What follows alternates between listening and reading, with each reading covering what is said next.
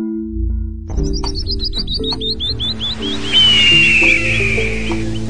now it's time for the Wild Side News with your host, Sidney Wildsmith. You are about to go on a journey carried on the words of a man who, along with his wife and fellow adventurer, set out on a 1,000-mile quest from the wild lands of Canada to the calving grounds of the Arctic National Wildlife Refuge as they follow the porcupine caribou herd on their annual migration. If you care about ANWR or the wild and wonders that penetrate us all, then get ready for the journey of a lifetime when your Voice of the Earth continues on this special edition of the Wild Side News.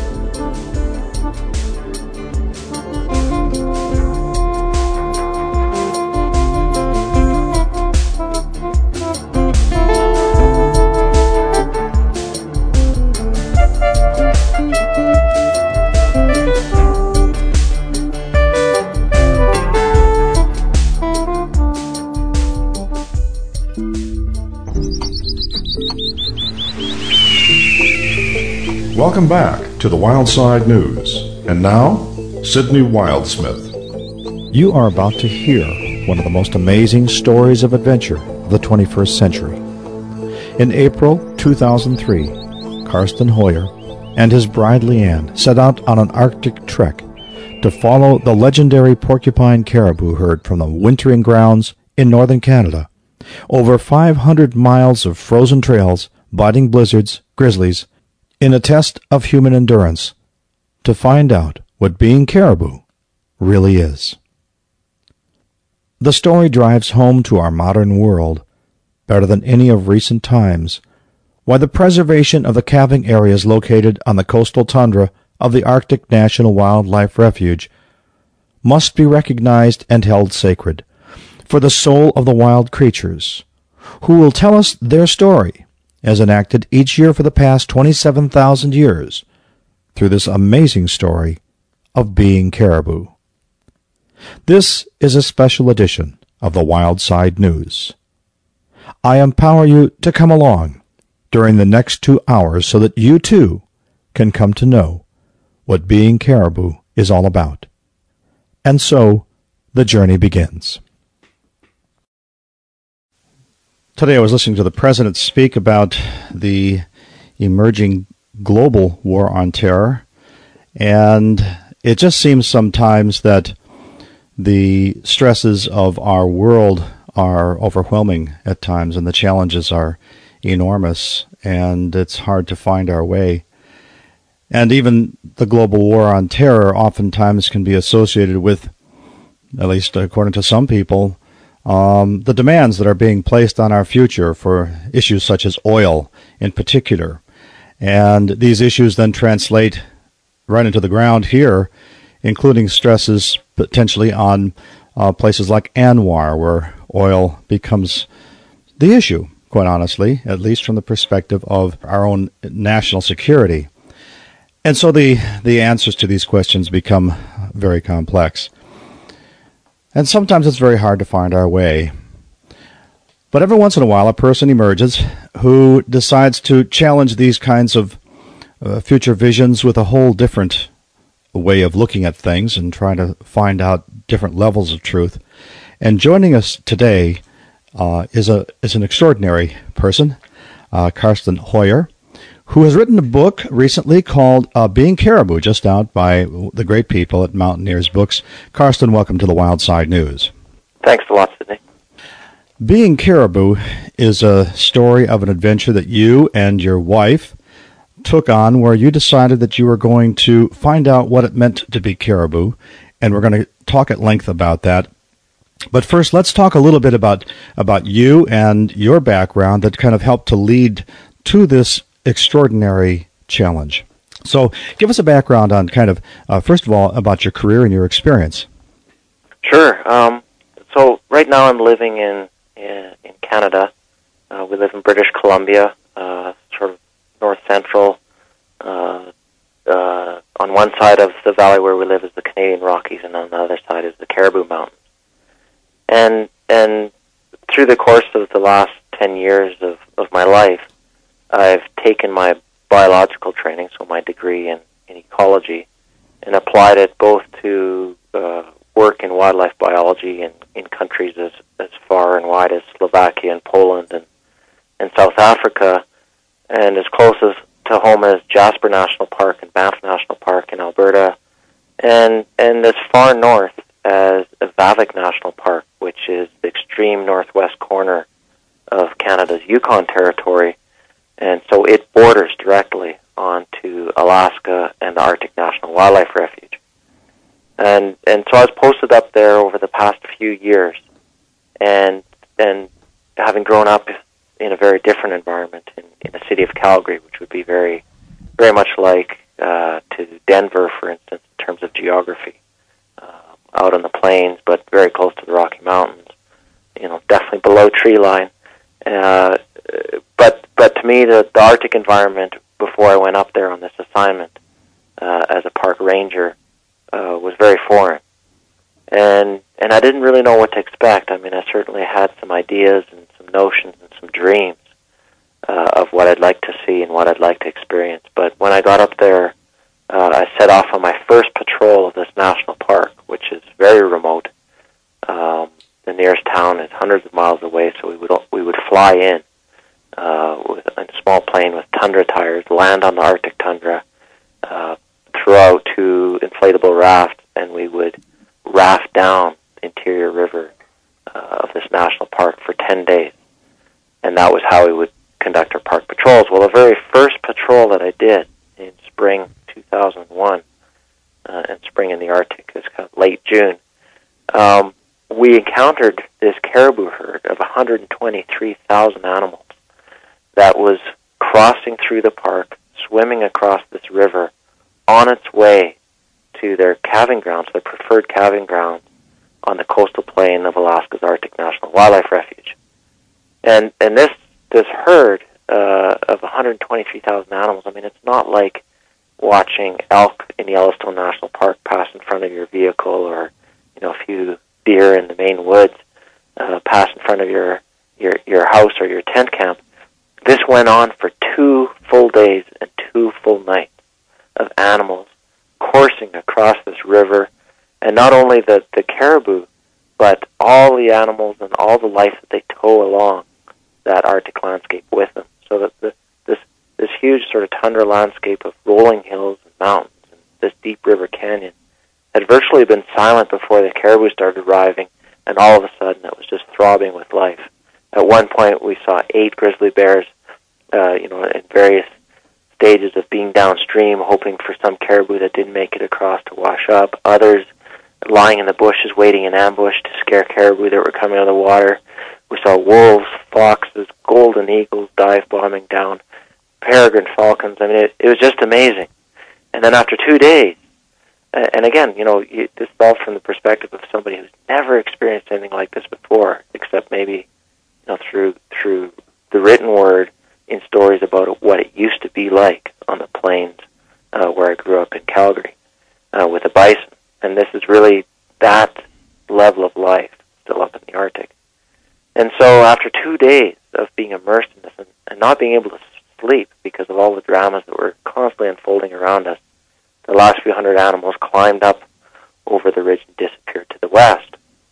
And after having been a part of that energy and part of that power, it was really hard to kind of be left in its wake, in its silent wake. And a huge part of me wanted to go with it, to follow those animals over that ridge, and to continue to observe and feel the events that would unfold as they continued to pass across that landscape, and also to satisfy curiosity, like where the heck were these animals going and why were they traveling with such motivation and such force across this landscape, so focused on getting somewhere? Where was that place and why was it important?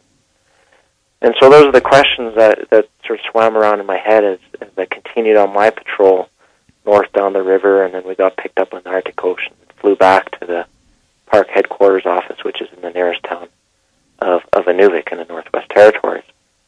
And I got back, and part of this caribou herd was still inside me, rattling around, and it led me to books, to reports, to past television documentaries, to find out. I mean, I was just thirsty for knowledge to find out more about this caribou herd, and that's when I learned about where they were headed was their preferred calving grounds on the Arctic National Wildlife Refuge, an area that by the best archaeological estimate that they've been going back to year after year for at least the last 27,000 years.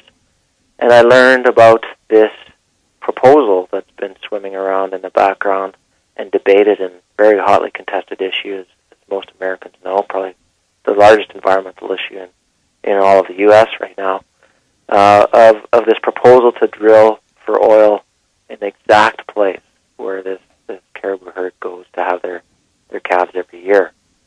And so that really sort of interested me, concerned me, and I started thinking, wow, do people know? Do people understand that it's this amount of life, that it's this concentrated life that's heading to that place?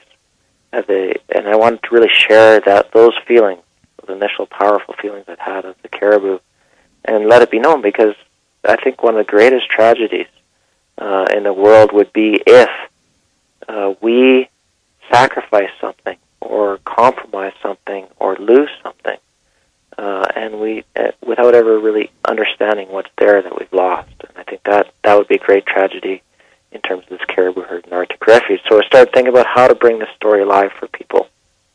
And I got talking to my wife, Leanne Allison, who's a very accomplished adventurer, mountaineer in her own right, and we'd both done a trip a couple years before, walking from Yellowstone up to the Yukon to try to bring alive the story of wildlife that need to travel between parks and reserves and wildlife corridors. And we thought, could we do something like that with the caribou? Could we help to bring their story alive?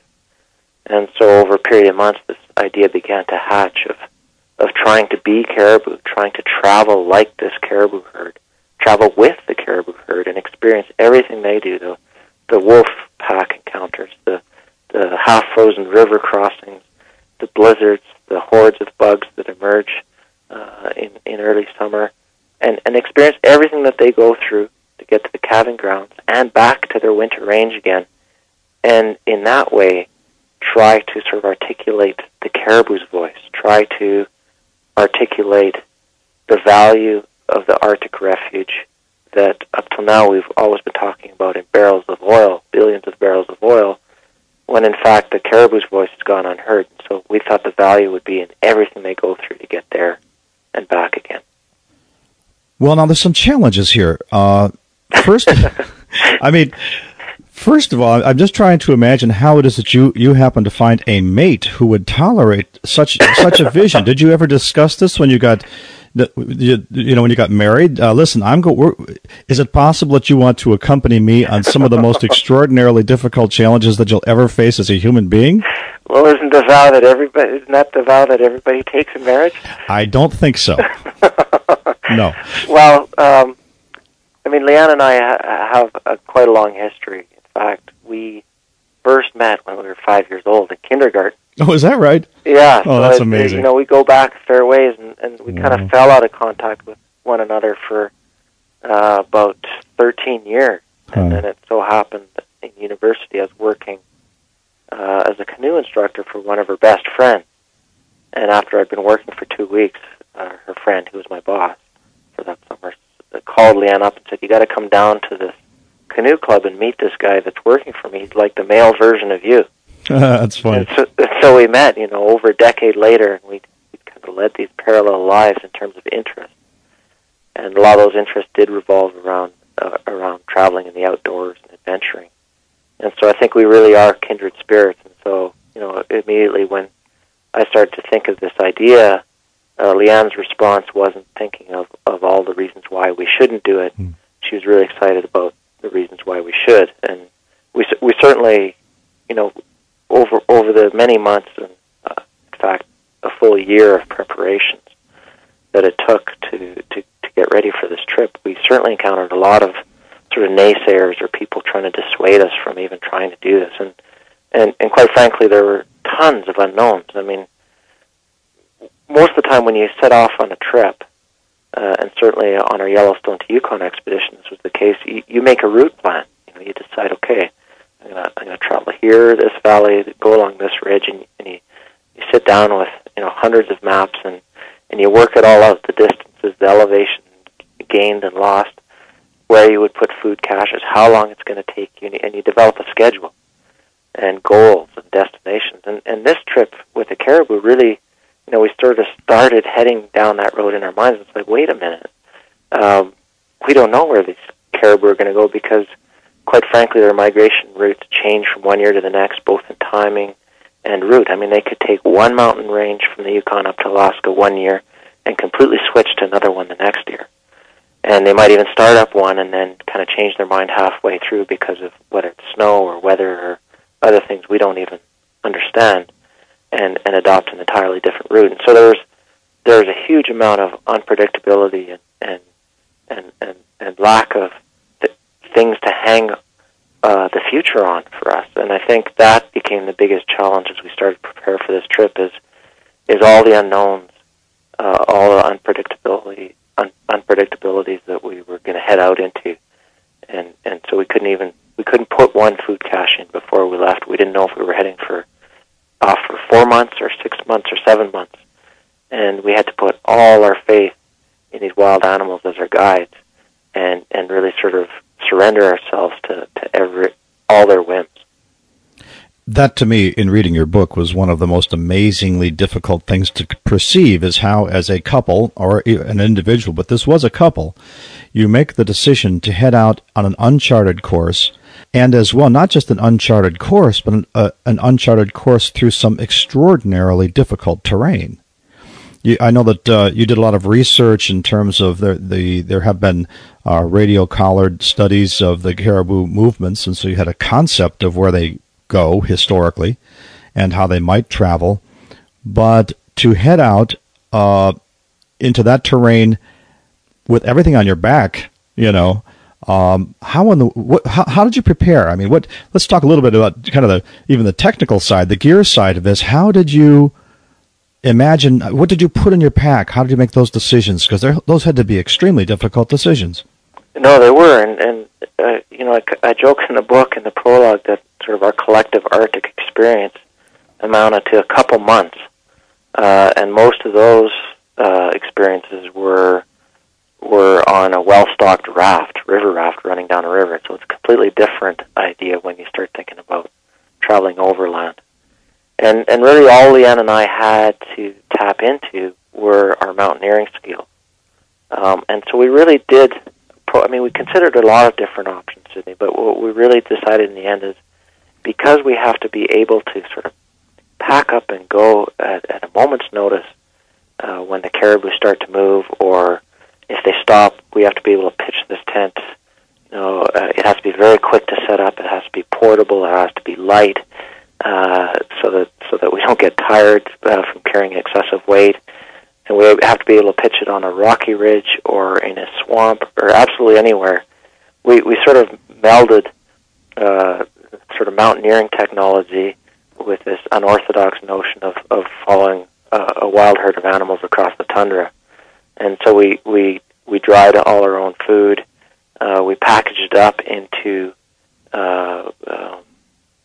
balls, for lack of a better word of describing it, that were wrapped with tape and garbage bags and crushed newspaper for padding, and then had those all sitting in a warehouse at one town on the Canadian side and another town on the Alaskan side, where we could call in for them as we were running out of food. We'd call in to have them delivered by bush plane and dropped out of the sky, essentially to our location. We would communicate that over a satellite phone, but all of a sudden, okay, we're going to take a satellite phone, so now we have to have some means of charging it over these many months.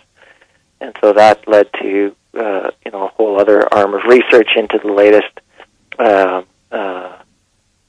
solar panels and recharging technologies.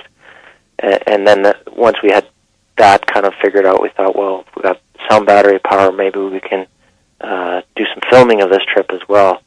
And so that led to a whole thing where Leanne actually headed off on a week-long course in filmmaking, and to her incredible credit, not only did this trip, but pulled off an award-winning film about the journey as well. Well, there were lots of decisions. I mean, it's one thing to take off cross country with a heavy pack. And by the way, what kind of weight were you each carrying? It varied depending on how recently we received a food supply. So right after a food supply, our packs weighed somewhere in the order of 60 to 70 pounds. Those are very heavy packs. Yeah, and at one point, when I don't know if you remember the book, we're in the sort of heart of the post-calving rush, and we're just doing all we can to keep up. And in order to avoid having to wait for a plane to come in, we actually carried a whole month of food. So that was 90 pounds once you added up the month of food and all our equipment. But here's the thing that now this is the thing. So you got these heavy packs, but you're also going through snow and over mountain passes, and that's as strenuous as it gets. Yeah, and we really didn't have a good sense, I think, of what the snow conditions were going to be like before we left. And part of the reason the caribou migrate south after they calve is they're trying to get back below tree line, so latitudinal tree line, before the winter winds hit. Because what the winter winds do is they take the snow, and there's not tons of snow, but there's enough snow, and it just packs it to concrete-like consistency out on the open tundra. So the caribou can't dig down to get at their food, so they migrate down below tree line to spend the winter, where the trees, although they're kind of these stubby, small, short trees, not anything like we're used to down south here, but these trees still do provide enough shelter that the snow remains very soft, and so the caribou can crater down. Well, it makes for great feeding for the caribou in winter, but it makes for horrendous traveling. I mean, it's kind of like walking through this sugar-like consistency of snow that collapse underneath you. So when we started out from the Porcupine River, which is kind of the northern extent of their winter range, it's still treed in that area, and we set off, presuming that we could just sort of ski in the wake of this caribou herd. And what we found was, even with these long, 8-foot-long skis, our weight was enough that we would just plunge through right to the ground. There was absolutely no support in the snowpack. And so we were wallowing, and within minutes of leaving that very first day, and already overwhelmed with the whole notion of sort of heading off into this great unknown on this uncharted route, and not knowing even how many months we were going to head off for, we sort of make the realization within the first few minutes that we're not even going to be able to travel for the first while in the way we'd assumed we would. We were carrying our skis and having to walk in the trenches that the caribou had left behind, very much like balancing along a narrow, slippery log for kilometer after kilometer, and very exhausting.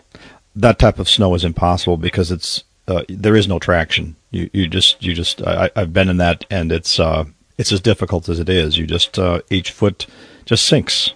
Yeah. Yeah, it's kind of like walking on frozen ball bearings to some extent. Yeah. But it was a neat thing too, because immediately we just had to. The only way forward was to follow exactly in the caribou's footsteps. So it became very metaphorical.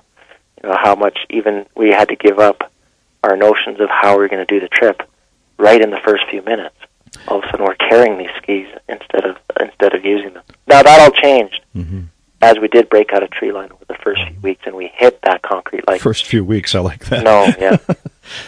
Let's talk about that timing, because timing was a very critical thing. I mean, you were on foot. This wasn't the National Geographic expedition where you're kind of the helicopters drop you. They have search teams and they drop you within 500 yards of your of the herd.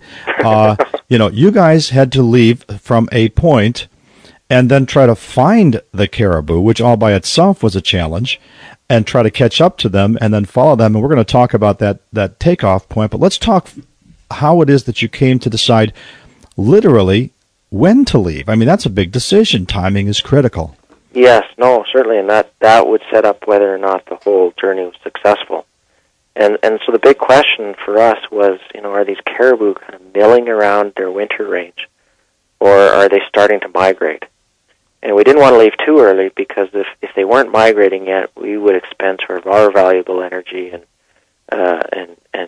food and enthusiasm, kind of going in circles following this caribou and not sort of heading towards their calving grounds. So the timing was critical, but even from the biologist reports and the radio collar data and everything, that you just couldn't sort of discern from a distance on what was actually happening, whether the caribou were kind of starting to head north or not. And so what we decided to do is we flew in to a small village in the Yukon called Old Crow, and it's a Gwich'in village.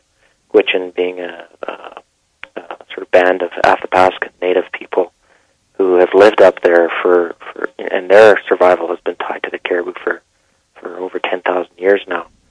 And so these people, it's a small town, a handful of trucks that have been flown or barged in over the years that sits along the Porcupine River, and on every table of the 400 residents, as we went into their small cabins, there'd be a bowl of dried caribou meat. Out back, there'd be caribou skins hanging from the hunts the fall before, and everybody, the talk on the street would be like, in the rest of Canada during the hockey playoffs, but it wasn't about hockey, it was about caribou movement. And so these people are incredibly attuned to when the caribou might be through and which direction they might be going. But a lot of that talk, we soon realized, was very speculative, and people were within an hour of us arriving and asking questions about where caribou might be and what they might be doing. We got a whole host of answers, everything from that we were already too late, they'd already been through and over the Porcupine River and well north, to people saying we were way too early and we should wait till May. Right. This was in early April. So Leanne and I immediately are sort of plunged into the state of confusion and back and forth, and then we happened upon this gentleman that figures very prominently as a character in the book at the beginning and the end, Randall Tetlichi, a 50-something-year-old Gwich'in man, and he'd been out hunting the day before, and he had got a few caribou, and so we ended up at his doorstep and talked about what we'd like to set off and do.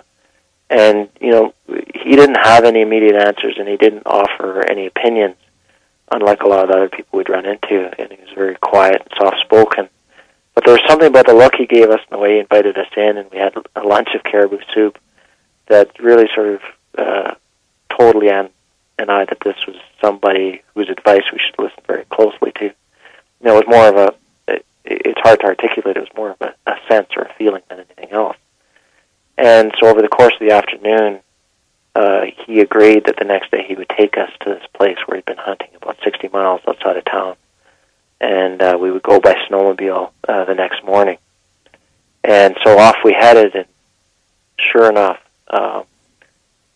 later that day, we encountered groups of hundreds of caribou crossing the river in the same spot. And yet, as we pitched camp that night, it was in a small trapper's cabin along the river, and the river's frozen at this time, of course. We're all uncertain, and even Randall's uncertain whether indeed the caribou are migrating or not. And that night it gets dark, and we end up around the table by candlelight, and there's a small fire going in the wood stove. And Randall starts to tell all these incredible stories about times when he'd been hunting and his boat had blown up and burned, and he'd had to do a combination of swimming and walking for weeks to get back to town. And stories about his grandfather, who had always known when to send out Randall and his brothers to go hunting, when the caribou would be coming through, and just the incredible power that he had. And Randall started giving us advice on the journey that lay ahead, and probably one of the most important pieces of advice he gave us was to listen to our dreams, to pay attention to our dreams. And that night, there was some old caribou skin hides lying around the cabin, and I made a nice bed for Leanne. And so she went to sleep, and I slept on the floor, and Randall slept on a bunk on the other side. And the next morning, we woke up and still uncertain, no caribou in sight now, and still uncertain, should we head off and follow them, or should we still wait? And then Leanne recalled that she'd had a dream that night and the dream had been of the Porcupine River, which was covered in a sheet of ice many feet thick and capped with snow. At this point, she had a dream that that river had broken up. It had started to melt and flow. And that dream, like, I was kind of skeptical, here this native man had told us to pay attention to our dreams the night before, and now all of a sudden my wife was having this dream, and what did it all mean, and was it very believable? But Leanne's look assured me that it was true. Yes, indeed, it was a very vivid dream. And I looked at Randall, and he had none of that sort of questioning or doubt in his eyes, and he just sort of quietly said, "Well, there's your answer. You guys got to get going." And so literally we packed up, and we found the most well-trodden trail that left the river, and we followed that up the first hill into our first forest, and took our first footsteps, and that was how this incredible journey started. And I'd like to take a break here, and when we return with Karsten Hoyer, we're going to take that first step with him. So hold on. We'll be right back here on the Wild Side News.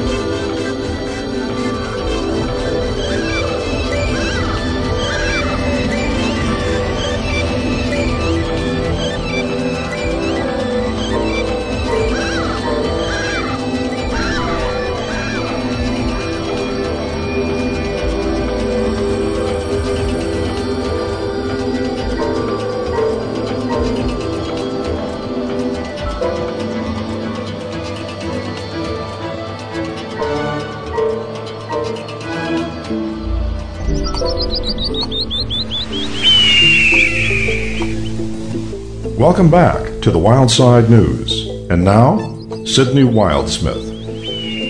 What's all this about being caribou? You're about to find out more as Karsten and Leanne have to decide if it's the right time to leave, if they should or even can make the commitment to take that first step into the unknown.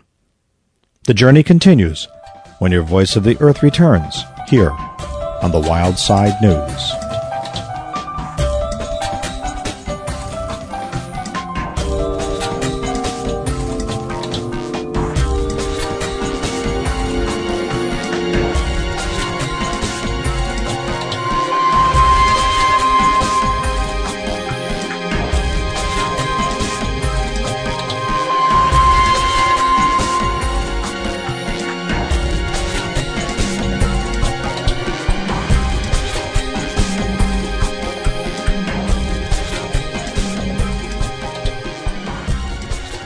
We continue our story of adventure and spirit and mystery and dreams with Karsten Hoyer, who is the author of Being Caribou, which is published by Mountaineers Books.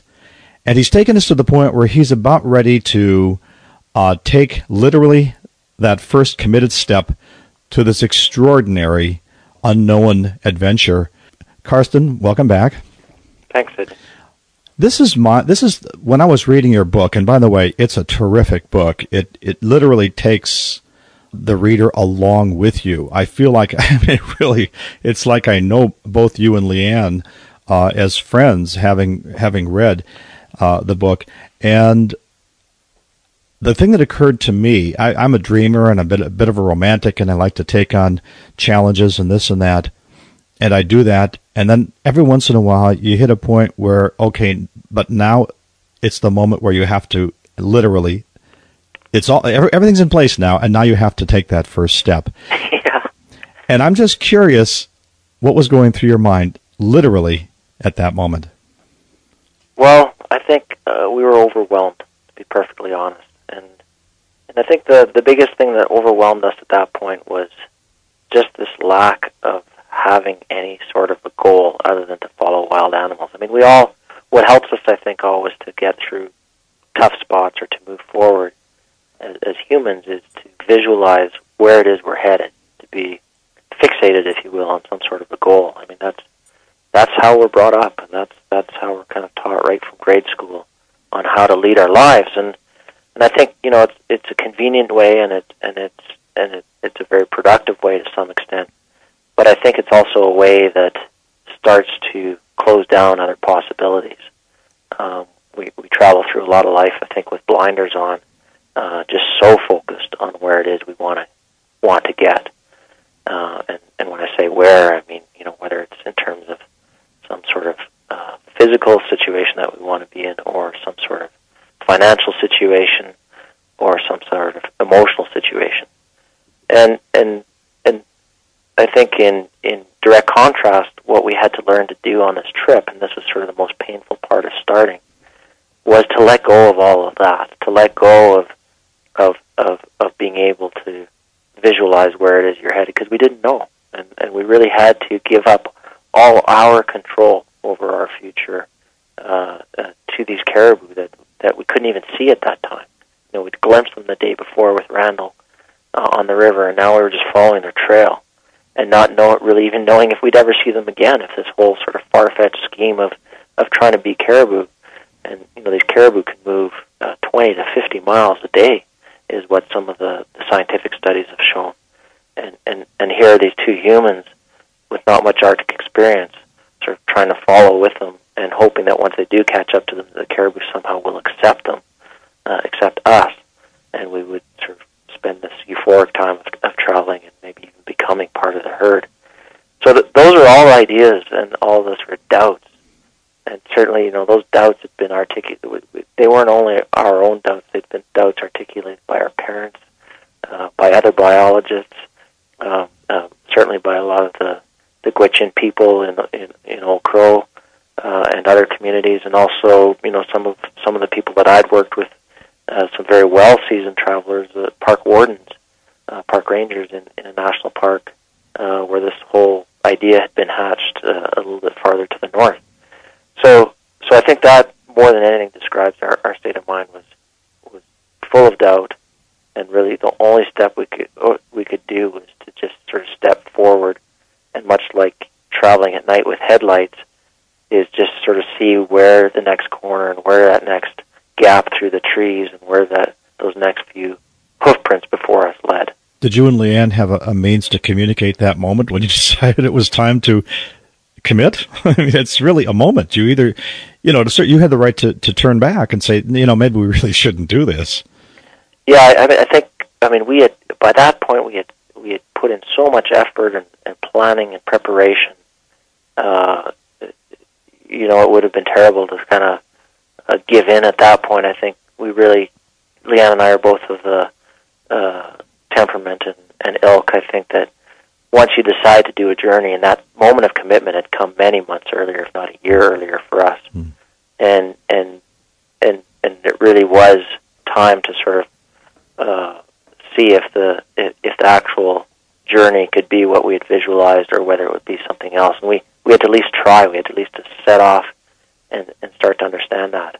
And I guess some of my doubts I had expressed the night before with Randall, and even the day before when we first met him in the village of Old Crow. And he kept saying, well, when you get to the calving grounds, and when you follow the caribou off the calving grounds, this and this might happen, or you might see this. And I kept correcting him, saying, no, Randall, if we get to the calving grounds, if we can follow the caribou. And he would just fix me with this steady stare, and he'd say, no, you have to believe. To do this, you have to believe you can do it. And I believe you guys can do it. And just sort of, some of his words were really ringing in my ears. And it was funny, like, living in Southern society, I guess, and even in the city of Calgary, where a lot of our friends and family continue to live, a very urban environment, the doubts were greater in those kinds of places. But once we got farther and farther north, and closer to the people who actually knew this caribou herd and their movements and knew that environment, certainly there were still doubts, but those doubts seemed to be less the farther north and the closer we got to the actual start of the journey. So by the time we set off, I think the doubts were starting to almost fade a little bit, and it's just like, maybe this is possible. And so off we went. I mean, we were still doubtful, we were still worried, but off we went. There comes a time, I think, in any trip, and maybe it's just a moment, where you just have to kind of throw yourself at the fate and the compassion of the world, with the belief that it will accept, maybe even nurture, and embrace you. You know, the world, that there is compassion just in the greater world to see you through a difficult time, and that might come in swimming a river, it might come in a bear encounter. It's sort of in these moments of lack of control, and normally those moments take many days, if not weeks, or maybe even months to get to on a normal scheduled journey where you have your route set out before you. I think with this journey, we had to confront that moment right at the start. We had to say, we are sort of going to step off and out into the great unknown, and of a great unknown idea and a great unknown landscape. But we believe that the world is this compassionate place that will sort of greet that courage and reward that bravery with incredible experience. And I think this was a trip which demanded that very early on, that kind of commitment. And it was difficult to do, but it also came with incredible rewards. And I think those are the rewards that excited me the most about telling this journey in the book, and something that we could get at a lot more in printed word than we could at in the film, is sort of the spiritual side of this trip. What happened as we let go of our human tendencies to be fixated on goals and objectives, and became much more open to happenstance and unscheduled encounters and directions taking hold of us and steering us to different places, not only in the physical landscape, but the mental landscape as well. One of the things that amazes me about your journey is, first of all, you had an idea of approximately how far it would be to the calving grounds. How far was that? Well, a straight line distance, I guess, or arcing along one of the mountain ranges which the caribou might take on their migration, would be somewhere in the order of 400 miles to the calving grounds. And the caribou movements, once they do start the migration, once they select a route, it tends to be fairly direct, migrating to the calving grounds. After the calving happens, and the post-calving movements, because we needed, to have a true measure of what the value of the calving grounds are to this caribou herd, we felt we not only had to get there with the caribou herd, but the value of those calving grounds was also in everything they went through to get back to their winter range. That is what actually, I think, it takes us to a whole other level. I think a lot of people can imagine following a caribou herd to their calving grounds and saying, wow, we did that. You committed to a return trip. That to me is, it's almost incomprehensible for me to say, having gone through what you did, 400 miles in this kind of condition, I think I would have said, that's enough. Okay. But you had another whole other, and we'll talk about that, but you had also to commit to returning through the same, hitting this again. You guys went a long ways. Yeah, it was about, in its entirety, you do tons of, especially after the calving, when their movements become much more random and kind of circling and feeding and at the whim of insects and winds. There's a lot more meandering, and so it's impossible to know exactly what distance we traveled, but kind of roughing it out on maps, it was somewhere in the order of 1,000 miles, the whole trip over the span of 5 months. Mm-hmm. And really to kind of, articulate it very plainly for the listener, this is truly one of the largest, wildest, intact ecosystems and landscapes, wild landscapes left in the entire world. We wandered through this area for 5 months.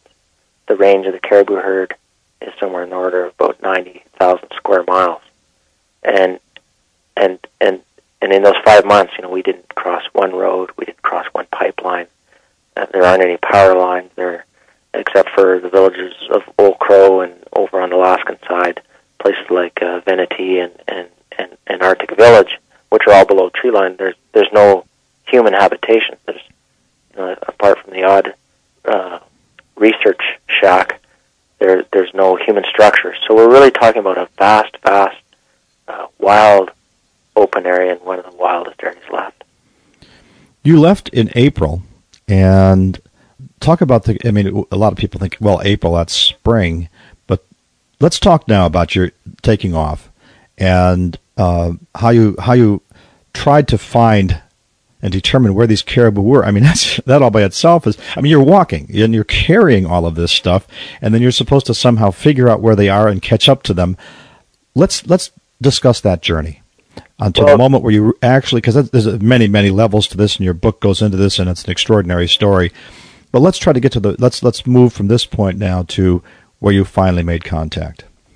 Okay, and just to again place the listener a little bit.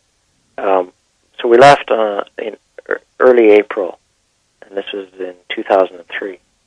And early April, and we're just north of Arctic Circle, so you're already getting a lot of light, well past the normal evening and night hours that you'd be used to in more southern locales. So it was light from about from about 6 a.m. to 10 p.m. at this time. And those days are only going to lengthen as the trip goes on. Of course, start to decrease after the summer solstice. But the temperatures during those nights are still getting down to somewhere in the order of minus 35 degrees Fahrenheit. So frigid. And then if it was sunny during the day, they would climb, very close to freezing. So you're going everything from traveling in a light jacket and a light wool hat to being burrowed underneath this a down sleeping bag that is almost a foot thick with feathers at night, just curled up against one another for warmth. So that gives you an idea of the temperatures. And the landscape is quite rolling, so quite high hills that then start to break out into rocky ridges the farther north you go, and lightly treed again, and soft snow where the trees are, so kind of wallowing along these caribou trenches. And where the animals were traveling, they would, in the interest of saving energy, they would have been traveling single file. So these trenches you're following have literally been passed over by tens of thousands of hooves, so they're very well packed. And so they're, apart from their uneven surface, they're almost like these very, very narrow sidewalks. But we were tied to those. We couldn't move anywhere else out into the landscape. And then what started happening as we followed them over the first few days, the caribou, where they had fanned out to feed, all of a sudden those thousands of hooves are splitting and forking until you're on, and you have to make a decision each time which one to follow. And so we're always following the most well-packed trail, but after some time, if the entire herd had fanned out to feed on the lichens poking through on the rocks or some of the lower tree branches on a hillside, all of a sudden you're in soft snow again because only one animal has gone anywhere. They're not walking single file anymore. They're just feeding. And you'd have to find the place where all those single trails collected and braided back together into a rope of a trail where you could follow it back out. So incredibly kind of confusing, and even these patterns we hadn't really thought about ahead of time. We just assumed, okay, once we're on a trail, we're on a trail. But a trail changes as time goes on. So we really struggled for that first little bit, and we noticed over the first few days the tracks that we're following are getting older. And so we haven't even found the caribou, or we haven't seen caribou yet. And of course, in the back of our minds, is this even possible? And we're getting direct feedback that maybe it isn't. We're already falling behind. We're not traveling as fast as the animals. We're falling. But then, things are very dynamic, of course, and things started to change as we got a little bit higher on the ridge tops. The snow would be harder because it'd be windswept, and we could travel faster and even ski at times. So we started making up some time there. The trees started to thin out the farther north we went, and the weather during the day especially started to warm to the extent that some of the south-facing slopes actually started to lose some of their snow. The sun would carry enough heat during the day that it would uncover some of the grass and lichens and caribou forage underneath. And this was incredibly well timed on the caribou's part. I mean, they would have known that this was happening, and all of a sudden the investment of starting to head north from the soft snow into that tundra landscape where it's concrete snow in the winter, it would pay off because the sun would be starting to melt that concrete like snow, and they could continue to feed as they headed north.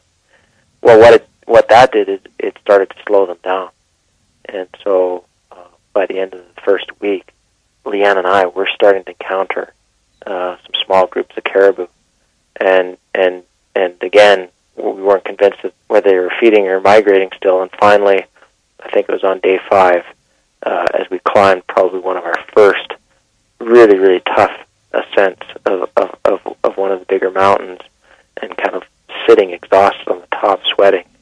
All of a sudden, groups of thousands of caribou started to thunder from behind us and come up this incredibly steep slope in our wake and move around us through that first night. And what was your feeling at that time?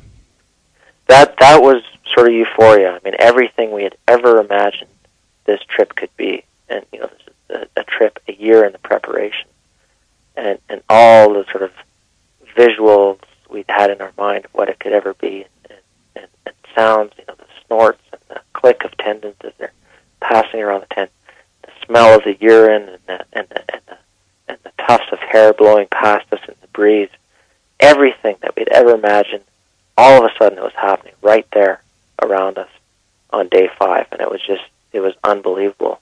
And not only that, but from that same ridge, we watched our first wolf chase of the caribou take place, and to watch that from this ridge and this horde of animals kind of move almost like a school of fish with this dot steering and moving and breaking them apart behind them, just to see those kind of patterns on that vast scale in this beautiful open landscape, we were just completely blown away. So all of a sudden, there was no doubts in our mind, and even though we'd been exhausted minutes before, all of a sudden we were just filled with this surge of energy.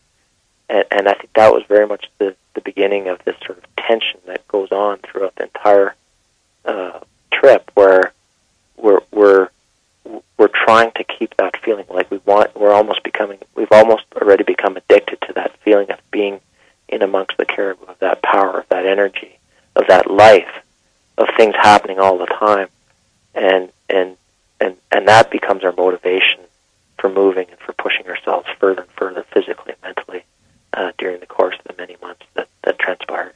That had to have been a massively spiritual moment where suddenly the purpose of this becomes real. Yeah, I think, it certainly was spiritual, but it was almost, I think the real sort of spiritual, it was too early for the real sort of spiritual things to start happening yet.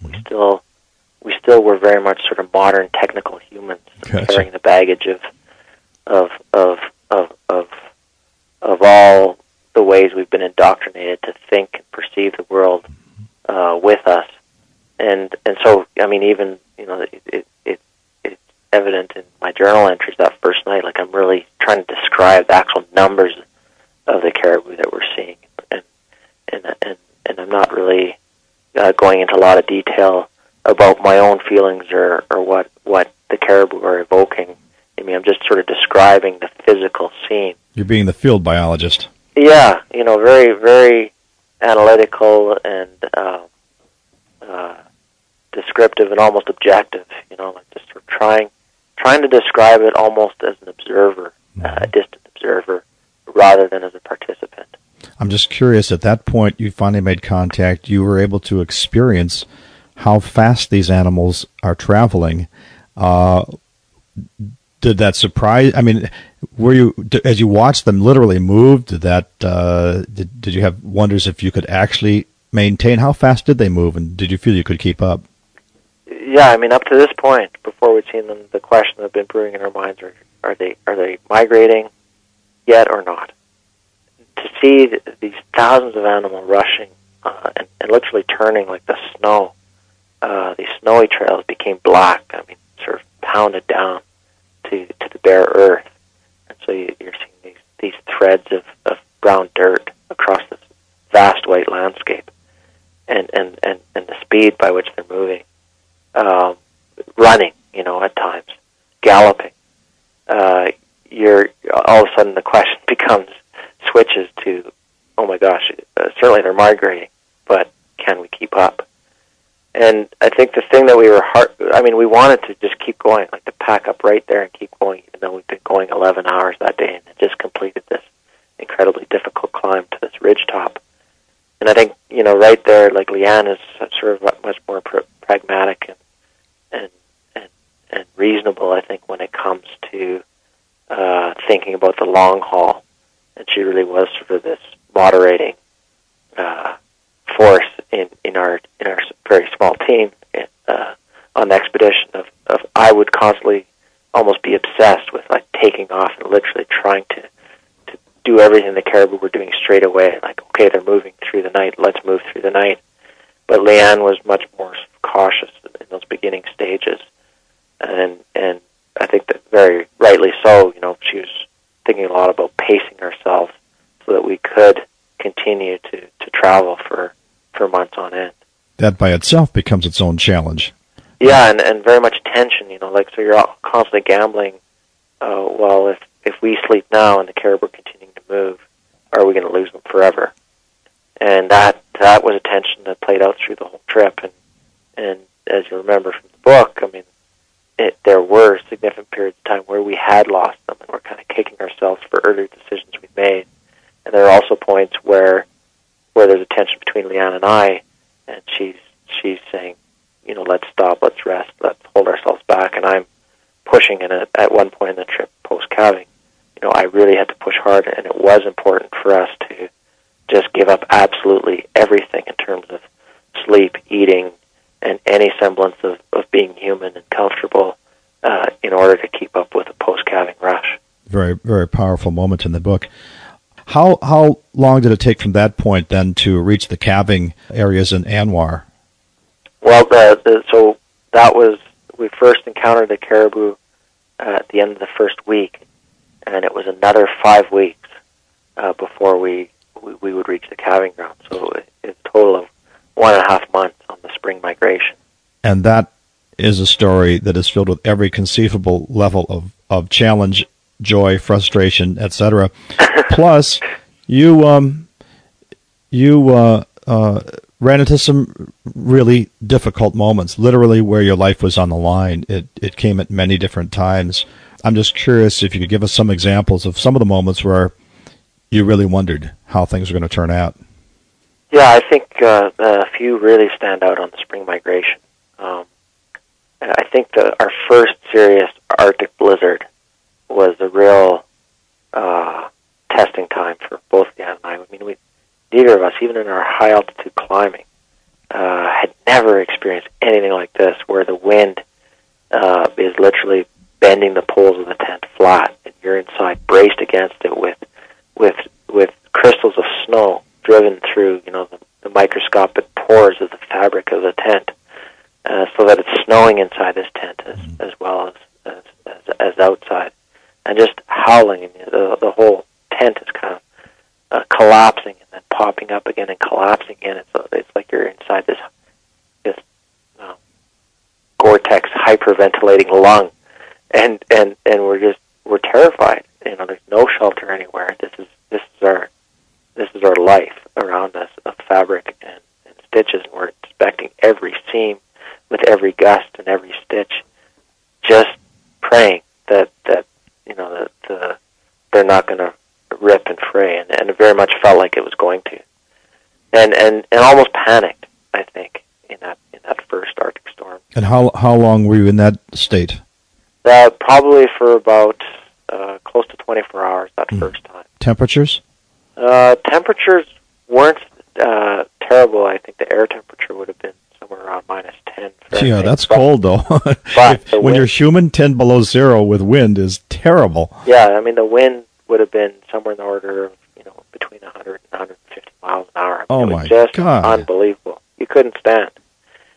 And then, finally, in this first blizzard, what I decided, just like, this tent is going to rip to shreds around us. went outside and I managed to sort of carve out these snow blocks from the rock hard drifts with our. We had one aluminum snow shovel between us, and create this sort of V-shaped windbreak built out of this rock-like snow upwind of us. And as I was doing that, I looked up at one point, and through the sort of horizontal haze of driving snow and cloud, I see these shapes, and they're moving, and some are lying down, and some are even like grazing on these tufts of grass that are being pushed flat against the snow by the wind. And I just couldn't believe my eyes, and I dove back into the tent and said to Leanne, "There's caribou outside." And she was just, she didn't believe me, and she looks outside. Sure enough, these caribou, in that moment, sort of became our guides towards how that this was this was an everyday occurrence, almost like it wasn't abnormal, and the caribou would survive, and we would survive, and somehow, the storm didn't become any less intense in that moment, but somehow our worry really subsided, and guided by these caribou, or supported almost by these caribou that had surrounded us, that we were going through this together and we would all survive. And then probably the next thing that really kind of challenged us the most was when the grizzly bears, started to come out of their dens, started to come out of hibernation in early May. And the landscape is still quite snowy at this point, and still very frozen. And we're skiing across it, and you can see, for tens of miles at times from the ridge tops, no trees hiding anything, and you would see 4 or 5 grizzly bears at a time wandering across this landscape, these dark sort of silhouette cutout shapes across the white vastness. And as it turned out, all of them were doing exactly what we were doing, following this caribou herd. Except they were doing it, not to get to the calving grounds per se, but in the hopes of lucking into some post-hibernation meal. And Leanne joked to me, it's not long before one of these bears is going to realize we're the slowest caribou going. and I kind of laughed too. And we were concerned, but figured that we would be foreign enough that none of these bears would really want to mess with us. But that very afternoon, one was incredibly curious and approached where we were setting up camp, and then we managed to finally sort of shoo it off with shouts and waving our ski poles. But that night after moving camp, because of that initial curious bear, I think probably in one of the moments in the entire trip where we really did consider giving it all up, and what we were doing was ridiculous, was when this particularly old, hungry, and quite small, but very thin and sickly-looking female, a desperate bear, essentially, on the edge of starvation, came in, circled us, and began, essentially it stalked us for 1.5 miles and wouldn't leave us alone, where we were setting up camp for the second time. And that story and that encounter and how we finally resolved it, I think really is sort of one of the emotional, high point is the wrong way to describe it, but the most emotionally charged point, both in the trip and in the book, and lots of questions that bantered back and forth between Leanne and I on really how reasonable it is for us to continue, given that we in fact have been treated as prey by one of these many animals now that are roaming along the Caribou Trail with us. Yeah, you don't want this to become the story of survival with a bear tracking you and waiting for its most, that we've heard those stories before. Yeah, but I guess ultimately, what we decided in all our options of aborting the trip or not, well, in a way, I don't think we really did decide consciously, because it's such a vast landscape and so remote, and so difficult to land a plane in, even a bush plane at that time of year on skis. We would have had to travel for at least 2 days to even get to a place along the coast of the Arctic Ocean where a plane could have landed. And more likely than not, we would have waited a number of days more for good weather until that plane could land. And so we didn't have any immediate escape. You know, we couldn't head back to the ski lodge or hop in the car and drive home. Regardless of whether we just had to continue the trip or not, we would still have to survive those next 4 or 5 days in amongst the grizzly bears. And so we decided, well, let's just keep going today and see what happens. And I think, just the act of moving and the rhythm of moving itself, and certainly, anybody who's done a long trip has felt this. I mean, it's sort of like all your worries and concerns, they don't disappear, but I think the act of moving, because that's what we've evolved to do, and that's what we've done for, the greater part of the 1.5 million years of human evolution. I think it really kind of puts all the stresses and concerns into their rightful place. And for us, that did happen. So after a while, I think we came to terms with, the notion that to truly be caribou, to experience what they did, experience on this incredible journey that they do every year, we had to come to terms with the possibility of dying. And certainly I think we talked about that before leaving on the trip, but now we're really confronted with it in sort of a living, furry, well-clawed, toothed animal that had really come in and challenged our sense of mortality. And I think at that point in the trip we did really accept that we could die on this journey. And that was a really important step to take to get to, I think, the sort of mental state of being caribou. One of the aspects as well, then, is the fact that you would have to have your resupplies airdropped in, and you had a choice at that point. You could say enough, At certain points, you were running out of food. You're running low on food, and you'd have to make decisions to bring in the food. Give us a sense of how that would happen. Well, normally, when we had, say, 2 or 3 days of food left in our packs, we would start to say, okay, given our current trajectory and everything, where would be a reasonable place to receive a food drop? And if it's going to be dropped from the air, you want to sort of find an open place, and hopefully with some soft snow, not too many rocks, so that the things that are being thrown on the plane, and the plane would be traveling at an airspeed of somewhere around 60 miles an hour. So and dropping from a few hundred feet up, you're really quite worried about all these bags of rice and stuff breaking open on the tundra. Yeah. and so that's one consideration. Another thing, we were recording this journey as well through still photographs and through film. And so at any opportunity, we wanted to send that film out so that it wouldn't be lost or damaged, and also it would just add up to a fair bit of weight over time. And so any opportunity to actually land a plane, whether it was on a frozen lake in winter or an open lake in summer, we would try to capitalize on those opportunities. So, we were trying to stay with caribou, and yet we found ourselves every couple of weeks kind of pulled back to our dependencies as modern humans in having support from the outside world. And it was an interesting dynamic that started to happen as the journey unfolded, is that we would have these incredible moments, and even prolonged moments in terms of weeks of traveling and being in amongst the herd. And then we would decide, okay, we need food, we're going to try to receive it at this lake. And almost every single time, we would make that decision, commit to it, make the phone call to the pilot, give him our location, and then the weather would close in, and we would spend 3, 4, at one point even 6 days waiting.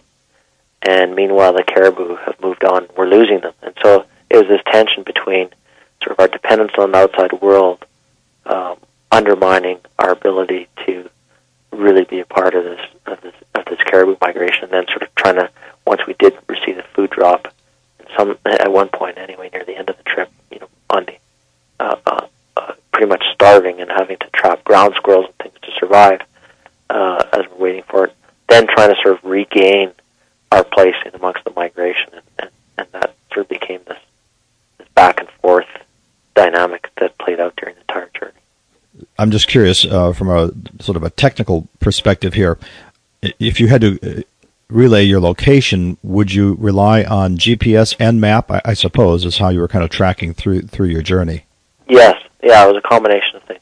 Yeah, so we carried a small GPS receiver, and at times that actually came in handy. Like, I've never used one or had felt the need to use one before, but when you get into some of the open tundra landscapes where the features are very uniform and indistinct, and then you layer coastal fog or blizzard conditions on top of that, to travel and navigate through that to some of these set locations for receiving food drops, or to try to return to your last point where you've been amongst caribou. Those tools definitely helped. And that, sort of a side note on the modern tools, this trip probably wouldn't have been possible to do in the style that we did it, say, 5 years ago even. Satellite phones were these big, heavy briefcase objects until just a few years ago. Now they're the size of a portable cordless phone that you have in your house.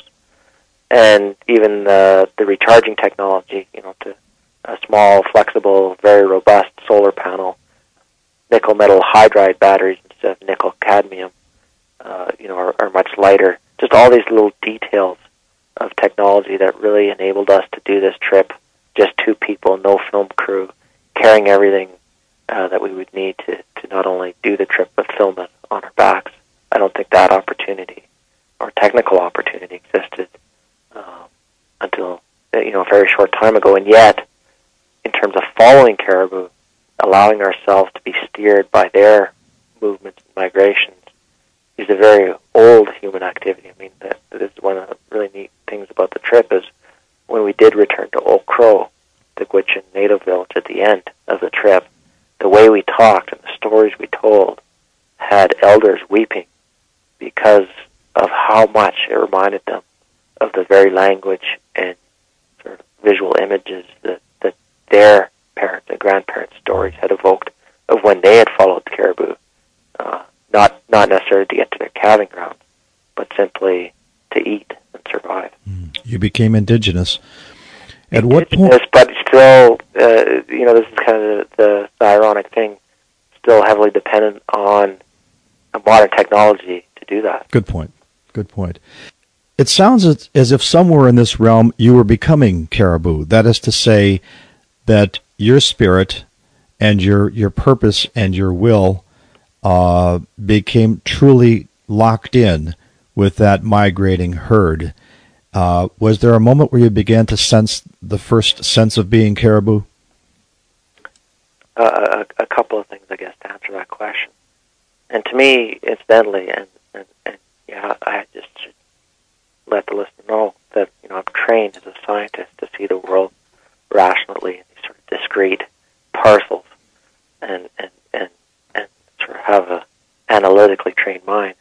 But the transformation that I felt happened during this journey, I think, and the spiritual transformation is probably one of the most exciting parts of the trip. And I guess, on any long journey, what happens is that the layers of your old self and sort of your, I guess, almost your fabricated self start to fall away like layers of an onion. And this started to happen to Leanne and I, and we all know kind of sometimes you're hiking along or skiing along, and this old song might pop into your mind, for instance, and the lyrics just won't leave. Like they rattle around in your head, and they rattle around in your head. Sometimes it takes days. And this started to happen to Leanne and I after a couple of weeks, after we sort of started to settle into the rhythm of following caribou and give way to this whole notion of surrendering to all their movements and let the caribou guide us rather than our preconceptions guide us of having destinations and goals. But as our minds sort of started to relax and open up to that, these old song lyrics, these old phone numbers, all this sort of mental clutter, like these useless facts and figures that we all, and jingles that we carry around in our heads, all those began to fall away. And in the in the absence of billboards and advertisements and radios blaring and, checking email and all the things that we kind of are distracted by in modern society. In the absence of those sort of filling that void or filling that space that was created as we were shedding all these other memories, I think we really began to unearth and uncover sort of our elemental self. And a lot of that elemental self, I think, is in the acuity of the senses. So we felt our senses becoming much sharper in terms of vision, smell, hearing. And as the trip went on, also just sort of almost like a sixth sense of knowing. And the sixth sense, I think, is, I describe it as something as thrumming in the book. And thrumming is the sound that the caribou would make when they were together in large groups. But it isn't really a sound. It's more like a rumbling or a vibration. I think in the reading I've done since on whale song and other modes of animal communication, a lot of it is sort of infrasonic on the lower end or beyond the lower end of human hearing. And yet, as Leanne and I sort of became sort of much more pure and much less distracted and much more focused, this sound that I had initially heard a little bit or felt sort of rumbling in the chest. And I'm not talking about the drumming of hooves on the tundra here. I'm talking about something else, almost like a humming, an energetic hum that comes up through your feet. I'd felt it a few times on the spring migration, but it wasn't until after the calving ground that we started to follow the caribou in their post-calving wanderings that we really started to tap into it, not just as, and it started to supersede, actually, and replace conventional methods of tracking the caribou, where we wouldn't look so much at ground signs in terms of hoof prints and fecal pellets that had been left behind on where we would find caribou next. But this sound, we would wake up from a nap, and this humming, we would sort of cock our heads and look at each other and try to articulate, it's coming from somewhere over there, and we would point sort of obliquely to some ridge, and we would pack up and let's just start heading in that direction. And a few hours later, we'd hop over that ridge, and sure enough, there's a large group of caribou that had been around us when we'd fallen asleep, and that's where they'd moved to. So this we uncovered in our attempt to become caribou, I think, or in our attempt to be caribou, we uncovered, I think, through the elemental sense of what it is to be human. Like we were able to tap into some of our biological potential, our wild potential, our instinctual potential that has become inundated, covered, and forgotten, I think, in the modern world. And that really became exciting to me, to be steered by senses and knowledge in a realm and dimension that I'd never accessed before. And as we went along in the trip, and we became more sleep deprived and more hungry and starved and thirsty and muddled up by what was day and night as we're trying to follow caribou through all periods of daytime and nighttime. We started to have, and you're literally feeling almost kind of dizzy at times from the state of exhaustion. And it was all, I guess, I kind of likened it almost to like a shaman sort of trying to will themselves or work themselves through dance and fasting and song into a whole other realm of consciousness. Well, we didn't consciously try to do that, but the caribou had kind of sent us on that journey that became that dance. And much like a shaman sort of transcends into different level of consciousness and accesses a dream world, which can inform them of events in the future. That started to happen to us as well, where our dreams really started to articulate scenes and dramas that would unfold hours later. And so the thrumming, our dreams, and these visions started to become the mode by which we would make decisions and inform our movements as we became closer and closer to tapping to the very energy that sends this great herd coursing across the tundra for thousands of miles every year. Being Caribou with Karsten Hoyer continues after a short break.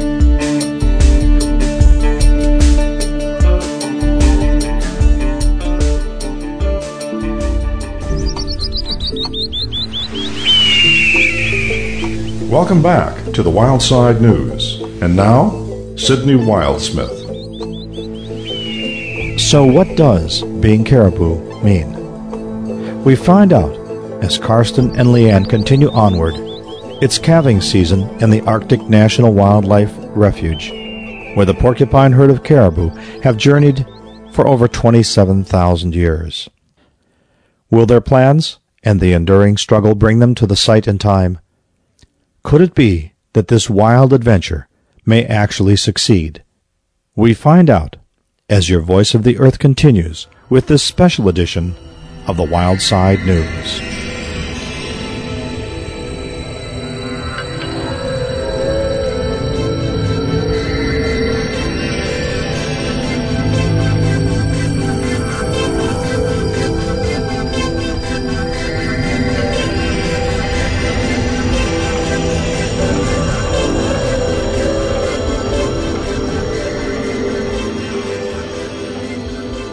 So our conversation continues with Karsten Hoyer, the author of Being Caribou and his adventure with his wife Leanne, as they were becoming literally one, a human and connection with a caribou, to tell the story of the larger story of what it really is to be caribou. And so I'd like to continue. Karsten, welcome back. Thanks, Sydney. Well, I think as listeners can tell, there's a lot to this book. And amazingly enough, the book is a fabulous read. And we're not even to the calving grounds in ANWR. Let's move ahead now and discuss what began to happen, because you basically it was one step after another. The journey continued day after day, week after week, and ultimately you became one with this migrating herd. And let's talk now about heading into the calving grounds in ANWR and what that meant to you. Well, the 6 weeks into the journey, we arrived into the calving grounds, and up to that point we'd been going through tundra hills, through the Yukon Mountains, the Richardson Range, the Barn Range, the British Mountains of the Yukon, and starting to parallel the Arctic Ocean. So the Arctic Ocean would be 20 miles off to our right side as we're heading west, so off to the north. And really at that time of year, continuing to be completely frozen, so this white lens of ice kind of reaching off. And then finally, after 6 weeks, we kind of dropped out of all those chains of mountains and came out onto this 20-mile wide patch of tundra, still very much snow-covered. The calving grounds hemmed in on the south side by the highest mountains we'd seen yet, 8,000, 9,000-foot peaks in the Brooks Range of Alaska, and on the north, hemmed by the coastal ice of the Arctic Ocean. And so it's a very narrow area, and it's a very special area from the standpoint of the caribou. And over the course of the next 10 days, we would sort of experience all the reasons why they go to that particular place. But the first thing, I think, before we even could do that, we had to come to terms with how their behavior had had shifted to such an extreme. During the course of the spring migration, they were relatively accepting of our presence so long as we were 100 or 200 or 300 yards away. We could pass them, and certainly when we were in the tent especially, they would pass us sometimes within a dozen yards. But all that really changed quite significantly when we arrived on the calving ground, and these animals that had been very accepting of us as travel companions all of a sudden became very skittish and sensitive, to the extent that we couldn't even step out of the tent and stand up if the caribou was 500 yards away, without it fleeing.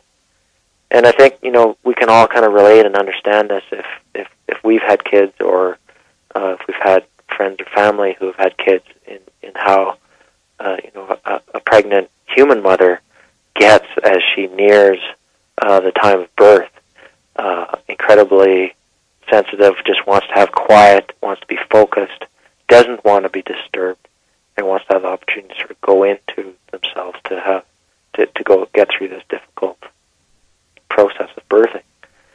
And Leanne and I soon realized that, heck, after weeks of traveling, now we can't literally move a step. We have to stay inside this tent, because that tent acted like a blind. And so long as we stayed inside, the caribou weren't disturbed. And so, this tent, and it's tiny, by the way. It's this mountaineering tent, and it's 4 feet wide by 6 feet long, and about 3.5 feet high at its highest point.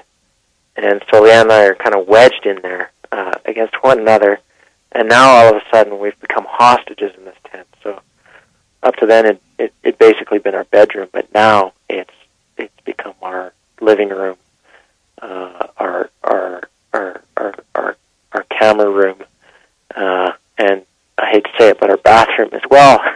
We couldn't even step outside to relieve ourselves. Well, there's a moment in the book which is one of my favorites, and also I think in terms of making a point of the significance of keeping these areas free from development of any sort, where you guys are stuck in the tent and nature calls, and there's a real problem. Yeah, and we're kind of perplexed, if you will, how oil companies can talk about going into this very place, and literally, the caribou had led us to the very heart of their calving ground, their preferred calving ground. And it's also the heart of this known oil reserve that exists underneath.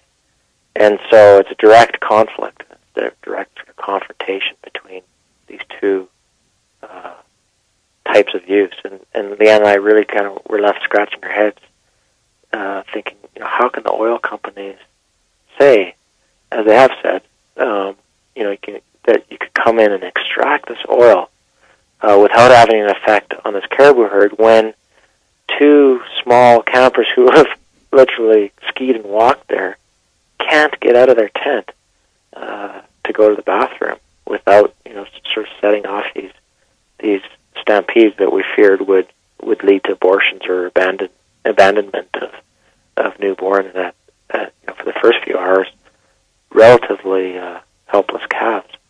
And so we were really, we were experiencing all that firsthand, and I really tried to sort of set off on this trip with an open mind, and to be open to all possibilities and all scenarios of development or not.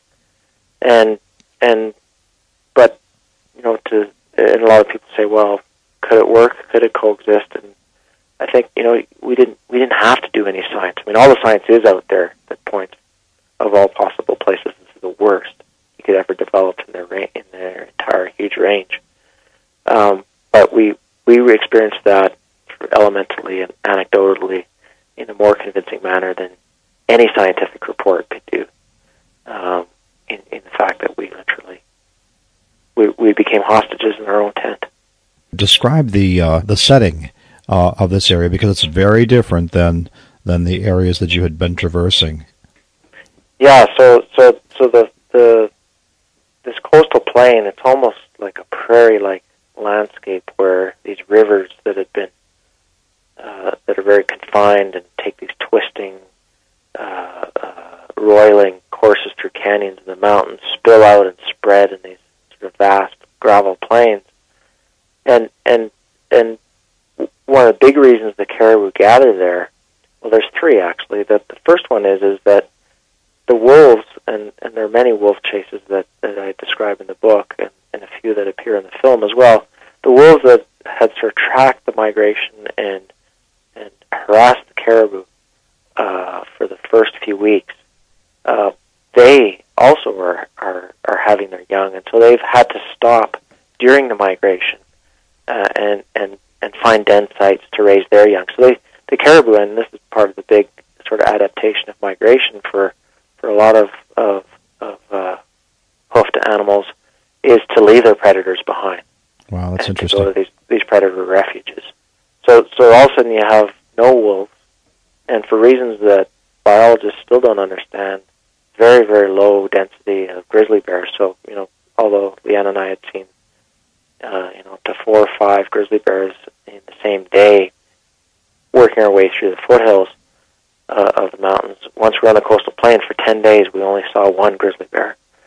And finally, now we're starting to get into early June, and as we were working our way through the last week in the mountains, we're sort of snow patch, hopscotching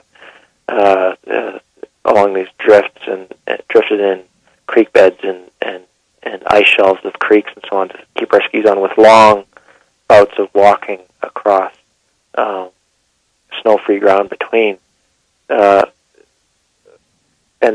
in the mountains, it was harder. It's actually a little bit warmer because it's not as close to the ice of the Arctic Ocean. Mm-hmm.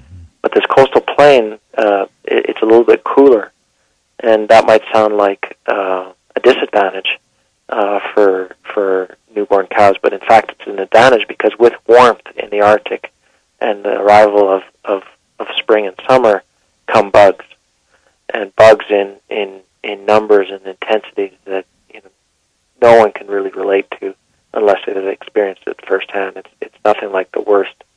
It's just an order of magnitude greater than the worst possible day you could imagine in the worst bug-infested place in southern Canada or the States. And it's not just mosquitoes I'm talking about. It's warble flies, which are a type of sort of house-sized fly that burrow underneath the hide of the caribou and lay their eggs. Very painful for the caribou. And then bot flies, which again, sort of wasp-like looking fly that goes up the caribou noses and burrows literally into their heads, and then the larvae can infect their brains. And these caribou will do anything, as we experienced later in the trip, to avoid being harassed by these insects. And what the calving grounds provide in being cooler from the Arctic Ocean is a delay in the onset of those insects, so that while the insects are already starting to come out in the foothills and the warmer mountains, next to the Arctic Ocean, it's delayed. And so for the first 2 weeks of life, these calves are spared the harassment of these insects. It's extraordinary the way it all fits together. It's just beautiful, like to see all the cogs in the machinery of nature interlocking and revolving firsthand, right from the timing of when the caribou left their winter range, when the sun was warming the snow and burning off the snow so they could access their forage in the windswept mountains, right to all the things that line up that make these calving grounds worth all the effort and energy to migrate to. To experience that firsthand was just amazing. So you literally were camping amongst the birthing caribou. Yes. What was that like to witness that? The Gwich'in people, one of the things that kind of came up before we left was the fact that nobody really should go to the calving grounds. It's taboo in Gwich'in culture to visit the calving grounds because it's that sacred of a place. Their word for the calving grounds in English translates to the sacred place where life begins. And Leanne and I think we rationalized and justified it all to ourselves in that we were going to try to bring this story to a large amount of people and really to give a voice to this caribou herd. It was necessary for us to go to this place where really people shouldn't even be visiting. But I think, as soon as we were there and as soon as we were kind of surrounded and as soon as we are watching calves literally being born meters from the tent and those first few moments where the cow turns around and the umbilical cord is still hanging out of her hind end and she's licking this calf clear of the mucus and immediately nudging it to its feet, and the calf is sort of struggling onto wobbling legs and trying to support itself, almost like sort of splaying out these huge legs which are completely disproportionate to its tiny body and head, and trying to nurse from its mother and taking the first few steps.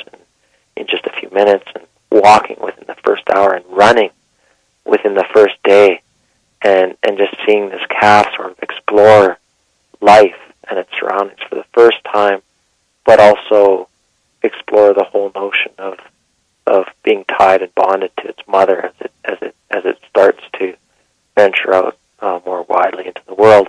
To watch that bond develop, it was really all sacred. Just experiencing it, and initially for Leanne and I, it was very hard to be cramped up and cooped up in this tiny tent after moving, for almost 50 days every day. It was almost like it'd be to switch rhythms so dramatically was so difficult for us. But as soon as that started to happen around us, all that sort of restlessness inside of our bodies just vanished, and we became immersed in this incredible, almost trance-like state of watching all this transpiring around us, of cows giving birth. Not only that, but all the birds starting to arrive. Over 150 different species of birds come to this very place to nest and breed and give birth to their young. And so we would watch all the different kinds of birds: Lapland longspurs, and white-crowned sparrows, and the Canada geese, the snow geese, the long-tailed Jaegers, the king-eider ducks, the long-tailed ducks. And watch them all arrive from 7 different continents and start to go through all their courtship rituals and gathering materials for their nests and then giving birth to their young. It was just, all of a sudden, we'd been so preoccupied with travel, and all of a sudden we were plunked down in one place and just overwhelmed with all the details that you'll only pick up, I think, if you are sitting in one place. And we were sort of forced to do that initially, but it didn't feel forced after just the first few days. There was so much going on, and life was so rich in all that was happening around us. We didn't need to move anywhere. Everything had sort of moved and surrounded us. So how long did you stay in that area, the calving area? How long did they stay? Because after all, you were following them. Exactly. So again, that was all dictated by them, and it was in the timeline of the whole trip being 5 months. It was a very short time. It was only 10 days. It was a time just packed. It was 10 days packed with events unfolding, and then almost like a switch had been thrown after 10 days, and these calves had all been born now, and most of them were moving very well now. I mean, the precociousness of these calves was just unbelievable to witness firsthand. And in fact, biologists have tracked newborn calves 2 weeks old traveling 60 miles in a day. So they're built and have evolved to travel for sure. And this sort of this incredible 10-day period of all the cows staying in the same place, and all the calves being born, and this bond forming without the stress of having to move, switched within the span of one 24-hour period, and all of a sudden, all the caribou were gone. And what it is that sort of triggers this incredible shift yet again is that sort of the knowledge or the signs and signals, again, that Leanne and I weren't quite tapped into, but the caribou certainly were, that the bugs are going to emerge pretty soon. And when the bugs do emerge, you do not want to be out on the coastal plain, a fairly wet, marshy area where once that water that was all ice when we first arrived, it can't percolate through the ground because it's all permafrost underneath. And so it's all this standing water, perfect breeding ground for a lot of insects.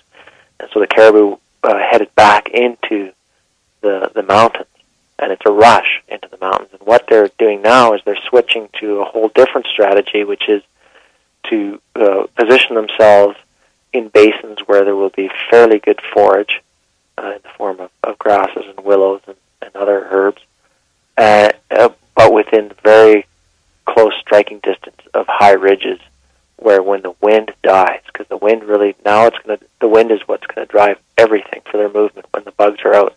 When the wind dies and the bugs start to swarm, they can go up in elevation and try to farm the wind in the heights of the ridge tops when it becomes stagnant down below. That becomes an extraordinary story. And in my own mind, I'm imagining being a newly born caribou and trying to figure out what this is all about, being part of this massive herd, and then learning what happens at birth, and this becomes the play of life that they're going to have to go through each season. It's a learning process for them. And you create this image of life for the caribou then following the birthing, where it is truly following the winds. And that helps to define, quite honestly, their movements from that point, that it's an unpredictable thing. And discuss that a bit. That's so fascinating. Well, up to that point, I guess Leanne and I, we had to do this at one point in the spring migration.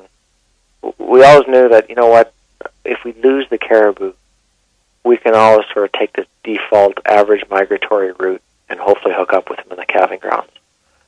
And we had to do that over the course of a 2-week period when we did lose them for an extended time during the spring migration. Unfortunately, we hooked up with them again long before we reached the calving ground. But this sort of new stress pressure presented itself after calving because their movements become so varied and unpredictable between years, and there isn't sort of this focused place that they're going to get to for the next few months, that if we lost them, chances are we would lose them for good. And so now we're sort of presented with this incredible pressure and desire to stay as closely with them as possible. And this really was the period when we pushed ourselves to extents that, you know, I never thought were humanly possible in terms of no sleep, very little food, and just piling on the miles for 22 hours out of 24. And this was a time when their sort of shamanistic ritual of working yourself into a different dimension of consciousness really started to take hold. And at times, again, you know, we would wake up from an hour-long nap, and the caribou that had surrounded us would be gone and vanished. And it was so difficult to there was no snow anymore to track them, no snow trenches. And even in places, depending on the ground, it became difficult to track, even though it was thousands and thousands of animals. They had left very little sign if the ground was particularly hard. And this became the time when we accessed this other way of knowing, and that was informed through the thrumming, through our visions, and through our dreams. And it kind of came, I think, at a point where we had been chasing the herd, and we were hoping to catch them after having lost them for 3 or 4 days, and we were really expecting to come across them in this one big basin, and what we got there was just this totally confusing mixed messages of trails heading off in all directions. So we had no idea which one to follow, where to head, and I kind of found myself sitting in that basin, kind of laughing, because what we were seeing was sort of the calligraphy of the past few days of wind, shift in direction of wind, and sort of the fruitlessness of everything we were attempting to do really kind of hit home in that moment, where we were trying to track the shifting nature of these shifting bugs and these shifting winds of days before. And I think that night, Leanne and I just kind of almost sort of, we physically and mentally collapsed. We just said, this is impossible. We can't do it. And it was almost like we stopped taking ourselves so seriously. And from that point on in the trip, we seemed to sort of tap into, it was like that last bit of us that needed to open, that last bit of us that take ourselves so seriously had opened up. And once we left that behind, this thrumming and the visions and dreams really kind of stepped in as the major method by which we navigated from then on during the trip. Was this the point where you began to really sense being caribou? I mean, I'm sure it happened many times, but how does this moment relate to your whole sense of being caribou? Well, what being caribou means, I think, is what a lot of us in modern society are sort of, going to, whether it's Buddhist temples or yoga ashrams or through meditation. It's a lot of us are trying to we're in this perpetual struggle to regain balance in what seems to be very unbalanced lives. And it's almost sort of become cliche where people, a lot of these teachings, I guess, are encouraging us to live in the moment. And really, being caribou, when it comes right down to it, is all about living in the moment. It's all about acceptance, and it's all about surrendering to the flow of things rather than forcing things to happen, and rather than being fixated on outcomes, just being open to absolutely taking any direction and any pace that outside forces, whether it's wind, snow conditions, wolves, presence of grizzly bears, are pointing towards taking, and not sort of trying to go against the grain and not trying to force things. And for Leanne and I, that really took a long time for us, and months. And it was everything that happened along the way that really it's almost like it wasn't a conscious decision. It was a decision, or it happened because we kind of had all our teachings of how to live beaten out of us. It had been beaten out of us by the sheer number of miles that we'd had to travel, the number of mountain ranges we'd had to cross, the number of rivers we had to wade and swim, and the number of bears that we'd had encountered and sort of had to come to terms with threatening us, and the number of blizzards we'd had to endure, and then the swarms of bugs as well. And what it has all taught us, I think, over the many months, and what was so difficult to accept, and I think this is something that we have such difficulty in accepting in modern society, and it's what I think a lot of political manipulation takes advantage of, is that in truth there is no such thing as security.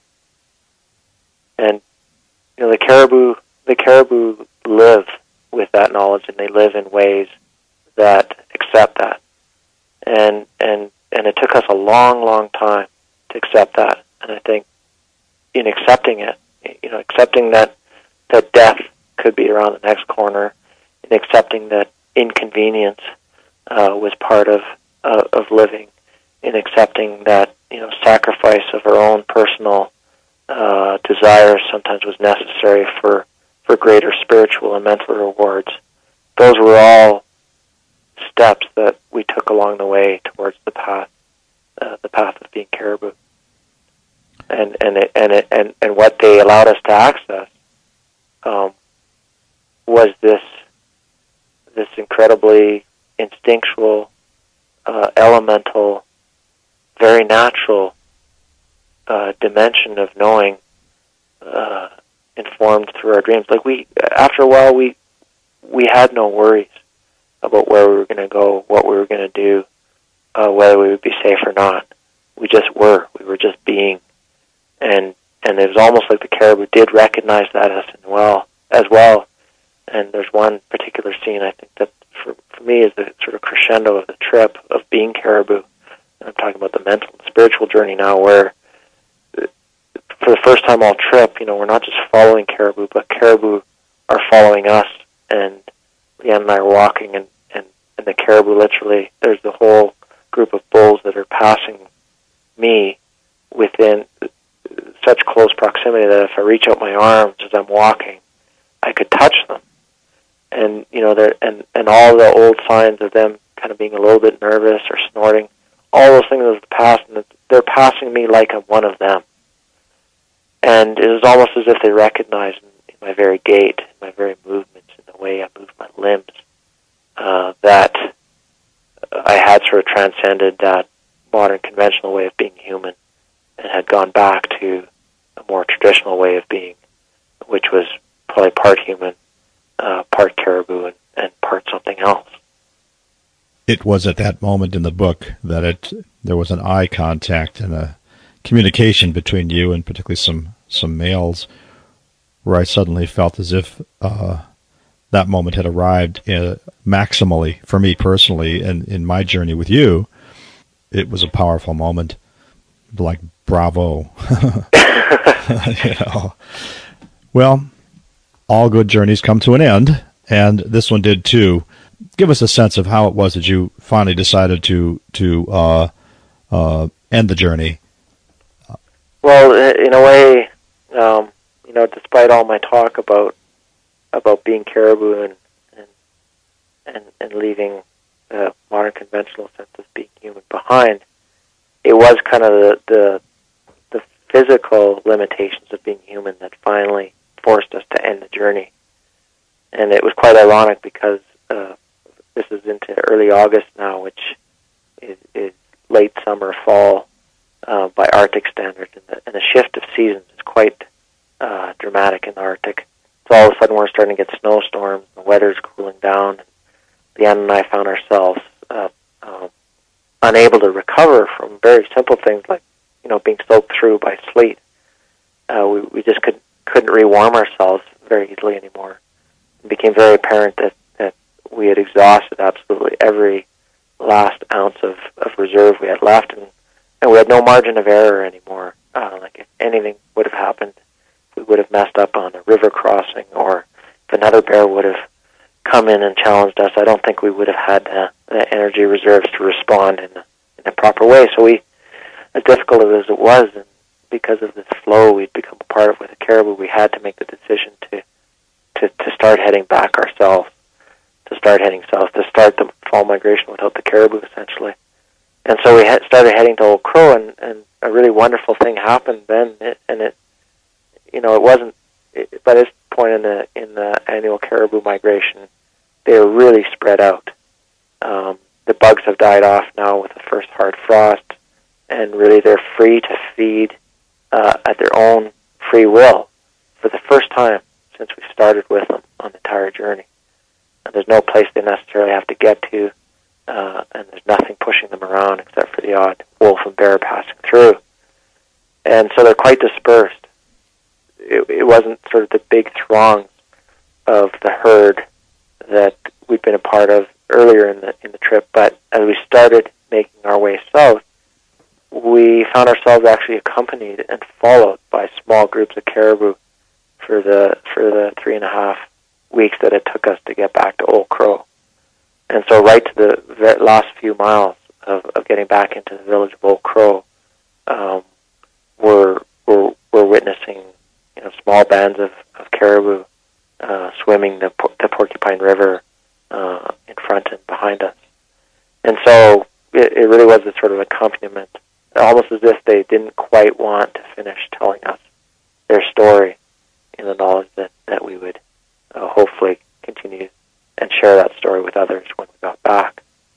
And in fact, that's what we decided to do, as difficult as it was once we'd finished the journey and got to Old Crow and spent time with Randall and some of the other friends that we'd made there for a week, is Leanne and I kind of looked at each other, and certainly the book project and the film project were in the forefront of our minds and trying to get this story out and to influence and as many people as possible while the issue is still being debated about whether or not to drill in the calving grounds. But we wanted to do something even more immediate. That didn't seem to be enough, and it wouldn't be realized fast enough for our liking at that time. We were just so passionate and so enthralled and excited by everything we'd learned and everything the caribou shared with us. We felt it was really important to go directly to the place where all the decisions about their future were going to be made, Washington, D.C. So in probably, a journey that was tougher and crazier than anything we'd done yet, we got on a plane in Old Crow, and through a series of 7 stops in airports of increasing size and intensity of human activity, we made our way directly from Old Crow to Washington, D.C. And that was, to sort of re-immerse ourselves in human society, we knew it was going to be difficult no matter how we did it. And certainly a week in Old Crow, I mean, even that was difficult in terms of being inside heated houses, to be separated from the outside world, to have the inundation of satellite TV and sort of the chatter of the latest Hollywood movies bantering around the street alongside the chatter about caribou. Like, we just felt like every moment and step that we took sort of back to our old lives from the ones we'd experienced with the caribou was slowly cutting us off from this incredible way of being that we'd experienced with them, and wanted to continue to nurture and continue to explore. But what was happening was it was being cut off, and the more time we sort of spent sleeping in beds and in comfort and separated, the less we had dreams, visions, and finally, by the time we got to Washington D.C. and in the shock of suddenly being in subway stations and helicopters flying overhead and their continual surveillance and security guards outside every building and people talking on their ear mics on their cell phones to people that no one can see, and everybody looking ahead and not even making eye contact. Like, it just, all those things kind of eroded away everything that had taken so long to grow within us, and or not even really eroded away, but began to bury it again. And to the extent that I think the last wild act that either Leanne and I really did was this sort of involuntary act on the way of walking to Capitol Hill from the hotel where we were staying and coming across a vacant lot with some freshly churned dirt in it, and without even realizing it, walking over there searching for caribou tracks. I mean, that's the sort of part of the mental state we were still in. That's how fresh and vulnerable and sensitive we still were. And yet we'd sort of been dropped and plopped into this completely foreign world to anything we'd experienced for the last 5 months. And we knew that was going to be difficult. We knew it was kind of crazy, but it was really important for us to do that and to experience it, because we wanted to witness for ourselves the not only the geographical distance, but also the ideological distance that exists between this caribou herd and all that they stand for, and the place of power, the center of political power, where all the decisions about their future are being made. And that disconnection, I think, is something that we really wanted to experience and articulate firsthand. I truly believe that this last hour and something is a moment in history for humankind, that, strangely enough, the capacity to bring the new technologies and all the new gear and things and put them on humans and allow them to become caribou is something that, as you said, could not have been done before. But it's critical at this time. And in that sense, you've become 21st century shamans. Absolutely. And therefore, I feel you have earned the right to give an informed opinion about ANWR and its future. And I want to give you that opportunity. Thanks, Sidney. And I think it's almost like we don't have the language at our disposal to sort of talk about this anymore, to some extent, to talk about what really is at stake in this whole issue of the Arctic refuge. Our language it's the language of numbers, it's the language of science, it's the language that I was brought up in, that has structured my life. But when we were out with this caribou herd, that language sort of got silenced over time, and a whole other language started to come out, a whole other way of knowing and being. And when Leanne and I walked into the offices of various senators and members of Congress and spoke, with a few of them and mostly with their aides, though, in meetings that were hurried, scheduled, and one of dozens that they were having with various lobbyists who were crammed in all their waiting rooms, from everything to the American Automakers Association to Focus on the Family to the whole host, myriad of of interest that are out there. And here were two Canadians trying to articulate what had happened on this 5-month journey with the caribou. It was really hard to sort of bridge that ideological distance, I think, in those 5 to 10 minutes that we were allotted in each of those meetings. To the extent that, and we took pictures in, and we really sort of tried to strategize on how we should do it. But ultimately, I think, and I appreciated the bluntness of one particular aide when she said, that it's an amazing journey, it's an amazing story, but the fact of the matter is what our constituents really care about, and what's going to get us voted back into office is, when it comes to this issue, is cheap gas. And I think right then and there, Leanne and I really understood and realized, despite how important it had been for us to go to Washington, D.C. so soon after the trip, our role wasn't to go in and talk to those people in those offices in that center of power. Our role wasn't to try to work from the top down. It really was to share this story of the caribou with those constituents, with those very people, those very citizens who are communicating that what's really important to them is cheap gas. Because the cost of gas isn't just in dollars, I guess, is the one thing that we're trying to articulate. The cost of our lives isn't just in the ledger of our bank accounts and our monthly credit card statements. The cost of our lives and the lives we live and the gas we pump into our tanks every time we pull up to the service station is being borne by other things on this planet, things that aren't just out there in the distance, animals that mean nothing to us, but they're the very source and root of who we are underneath all the technology and all the chatter of modern concerns and false premises of security and that we currently structure our lives around. And so we decided we really need to work from the bottom up and share this story through the film, through the book, through conversations like I'm having with you today, to tell the story of the caribou so that when people hear about this issue, that they think about more than gas, that they think about more than things like domestic energy security, and they think about this very caribou herd that holds the potential to teach us so much about ourselves, so much about the richness and importance, I guess, of being human. And I guess ultimately, if I had to kind of summarize the trip,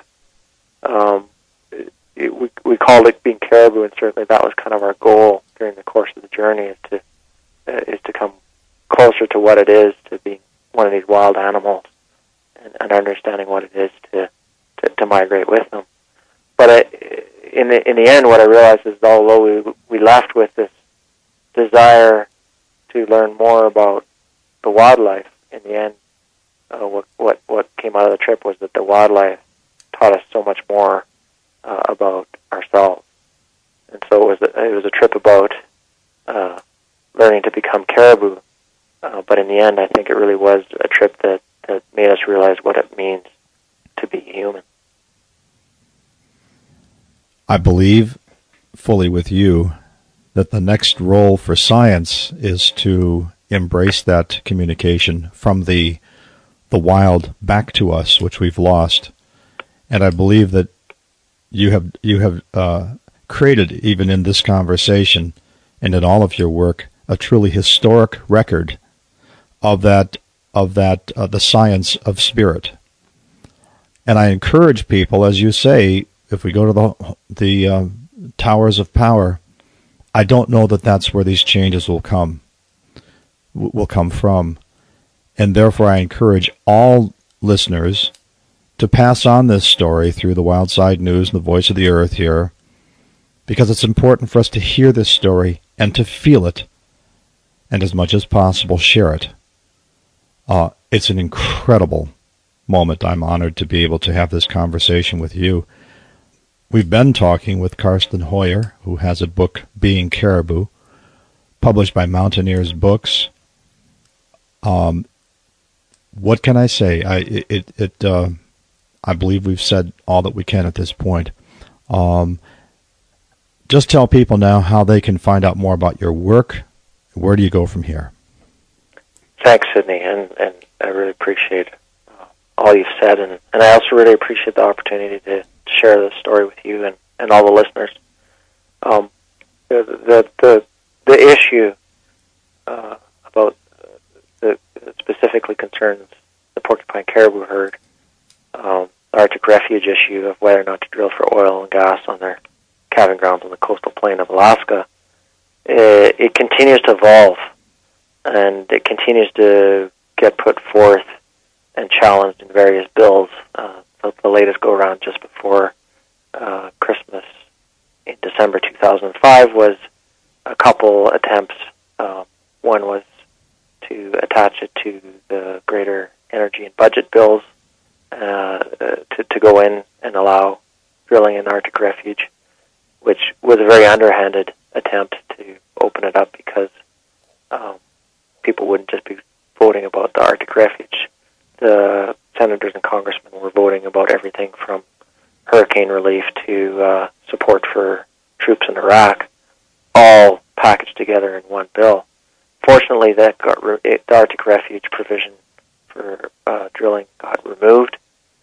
No sooner had that happened than Senator Stevens from Alaska, in sort of very direct attack on the Democratic political process, I think, in my mind anyway, attached it to the defense bill, and that in turn got defeated at the last moment in the Senate, where they removed it from the defense bill. So, I guess the bottom line is, for people who want to have a voice, is to access our website, which is www.beingcaribou.com, where we have updates on the constantly changing political challenges that are being put forth to the Arctic refuge. And ultimately, we're starting with a number of other groups, because there are many hundreds of conservation groups working on this, where we're starting to put forth a plan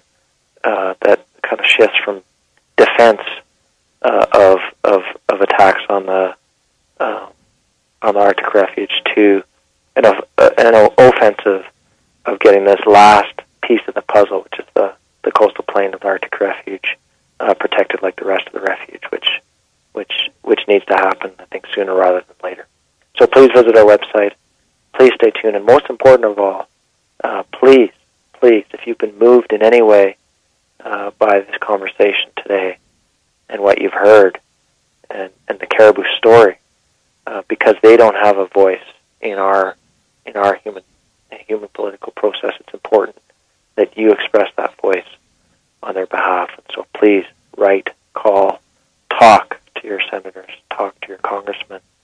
And the one thing I think of anything that I learned while we were in Washington, D.C., is how much those direct attempts by the constituents to articulate their concerns actually does have an effect on what the representatives and senators do on Capitol Hill when they're representing you, the voter. Letters do have power. Phone calls do have a tremendous influence.